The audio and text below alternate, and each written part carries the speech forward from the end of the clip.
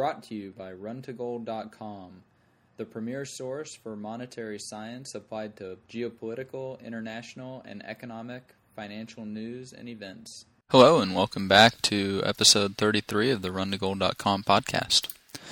Bankrupt banks. At a congressional oversight panel on the government's financial rescue program, Treasury Secretary Timothy Geithner testified, currently the vast majority of banks have more capital than they need to be considered well capitalized by the regulators. Of course, that's to be expected with the fair value accounting changes. The banks have reported quarterly earnings which are surging. Even single-digit midgets, like Bank of America, booked a first quarter net income of $4.247 billion. Oliver Garrett, CEO of Casey Research, which I recommend, they have some good stuff that comes out. He asked a couple very penetrating questions and gave a couple answers. He said, quote, "For starters, just where did all this income come from? And has credit quality really improved?" The answers to both can be found buried in a company press release bearing the encouraging title, Bank of America earns $4.2 billion in first quarter. I'd like to draw your attention to the four most telling excerpts from this release. Equity investment includes a $1.9 billion pre-tax gain on the sale of China Construction Bank. 2. Non-interest income includes $2.2 billion in gains related to mark-to-market adjustments on certain Merrill Lynch structured notes as a result of credit spreads widening. 3. Credit quality deteriorated further across all lines of business as housing prices continued to fall and the economic environment weakened. And 4. Non-performing assets were $25.7 billion compared with $18.2 billion at December 31st, 2008, and $7.8 billion at March 31st, 2008, reflecting the continued deterioration in portfolios tied to housing. So what are we to learn from this? Well, first, let me get this straight. Bank of America makes $4.2 billion almost completely from a one-time sale of a Chinese bank and some accounting sorcery on Merrill's failing mortgages. Looking at the cash position of Bank of America in these two extraordinary events were backed out and preferred dividends were included, then Bank of America actually bled about $1.3 billion. Of course, this is to be expected. The head of the sorcery order, Goldman Sachs, was even more creative, because they changed their calendar year for reporting purposes and effectively erased the impact of a $1.5 billion loss in December from showing up in the earnings statements. But it still did flow through to the balance sheets, but it helps with the headlines in the news. Bank of America is not the only bank to be engaged in these shenanigans.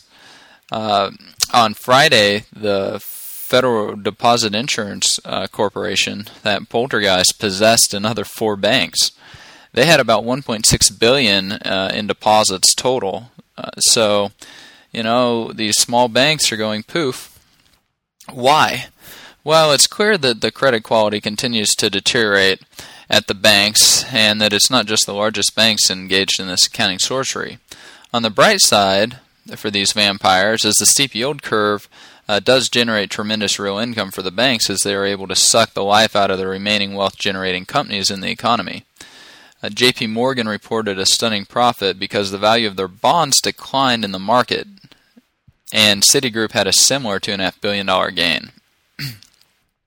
A few days ago, I was attending an art walk down in San Diego with some colleagues, and we had some nice funnel cake and a barbecue and some smoothies, and there was live music, and then we got to chattering about business. One of my friends is a commercial property appraiser.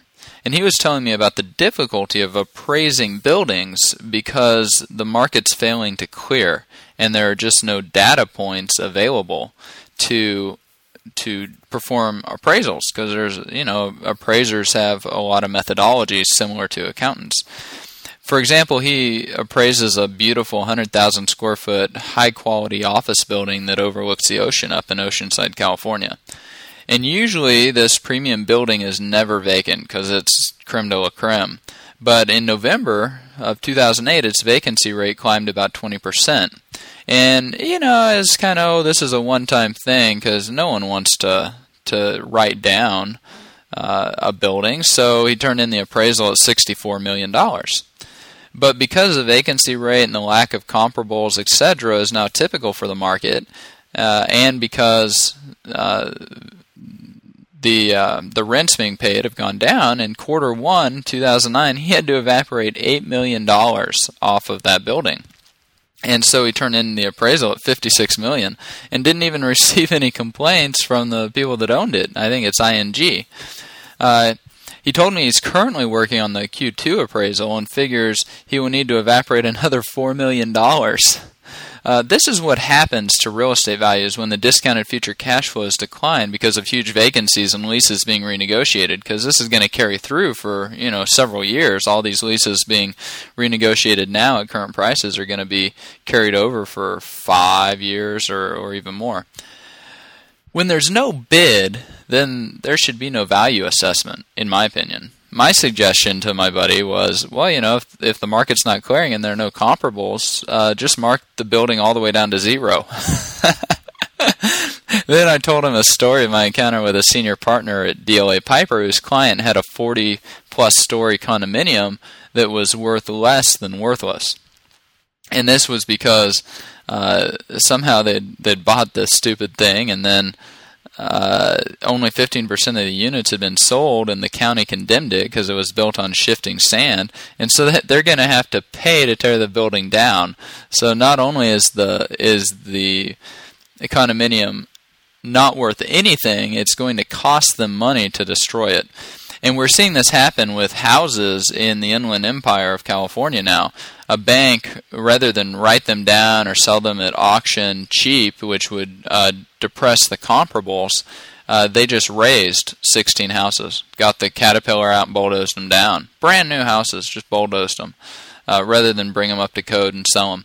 So we're starting to see buildings become worth less than worthless. That's a tongue twister. Why is there such an effort to keep these asset prices high? Well, if these assets are being held for the long term, as these fraudsters assert, then it shouldn't matter if they're carried on the balance sheet at tremendously understated values, right? Why not carry it at 0? After all, this is the approach that Buffett takes. I've never heard of an investor suing or a regulator prosecuting fraud, except perhaps in divorce or tax cases, because assets were undervalued on the balance sheets. They can always be marked up later, or a gain can be taken at a sale later. So why not understate them? Under promise, over deliver. Additionally, this may even have beneficial tax consequences. Of course, this type of accounting methodology may have a negative effect on fraudsters, Ponzi scam artists, and fractional reserve bankers, who are by definition engaged in embezzlement, and therefore always want to misrepresent asset values to the upside, but never the downside. But it would be good for society and lead to more efficient allocations of capital to get rid of the whole fractional reserve banking concept. And, that begs the question, what happens when the FDIC fails? So let me get this straight. The Great Depression is intentionally exacerbated with a skyrocketing unemployment rate. Construction and commercial loans become impaired as projects are either stopped because the unsustainable consumer economy is grinding to a halt, or phantom equity is evaporated. This causes the banks to either go under or become more of a credit risk. If the bank survives, then it is even a higher credit risk as their debt trades at a discount, and that discount is booked as income. The banks record profits, CNBC declares all is well, and the stock market soars. Does any of this make any sense?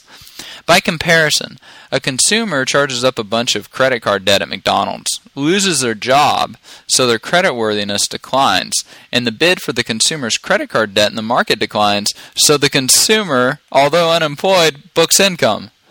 Which begs 3 important questions. Is there any real income? Will a real economic loss be taken, and by whom? Wealth can take 2 forms. It can be a financial asset or a tangible asset. Tangible assets have intrinsic value and can never become worthless. Uncertainty from lying on financial statements and by costumed government officials is briskly eroding the confidence of a confidence-based system. In times like these, there stands only one safe haven: commodity currency.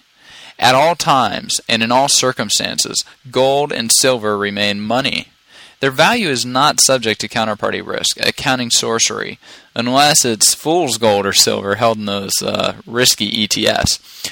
And they will always buy something. Gold is the risk-free asset and does not require fraudulently induced confidence because it generates real confidence. Fractional reserve banking is embezzlement, and the accounting rules have changed to protect those engaged in fraud. The intrinsic value of the financial companies mentioned is almost impossible to accurately determine and may be nothing. Asset values are rapidly evaporating, and the credit quality of borrowers is quickly deteriorating, which will lead to more banks failing. On 20th of March 2009, FDIC Chairwoman Sheila Bair said some very scary words. Quote, "Without additional revenue beyond the regular assessments, current projections indicate that the fund, the FDIC balance, will approach zero." Wow. The great credit contraction grinds on, and holders of capital continue migrating down the liquidity pyramid, seeking the safest and most liquid assets.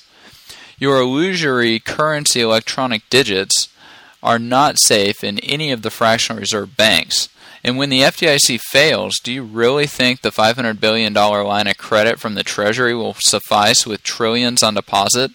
There will be more pandemonium, and the likely cure will inflict another laceration on the already mortally wounded Federal Reserve Note dollar. During these relatively calm times, I recommend developing an alternative and eventual substitute to the current monetary system by way of using currency in your business and daily life.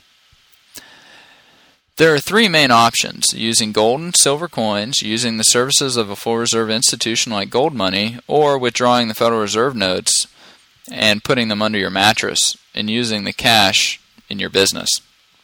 Anyways, that's been episode 33 of the RunToGold.com podcast. Thanks for listening.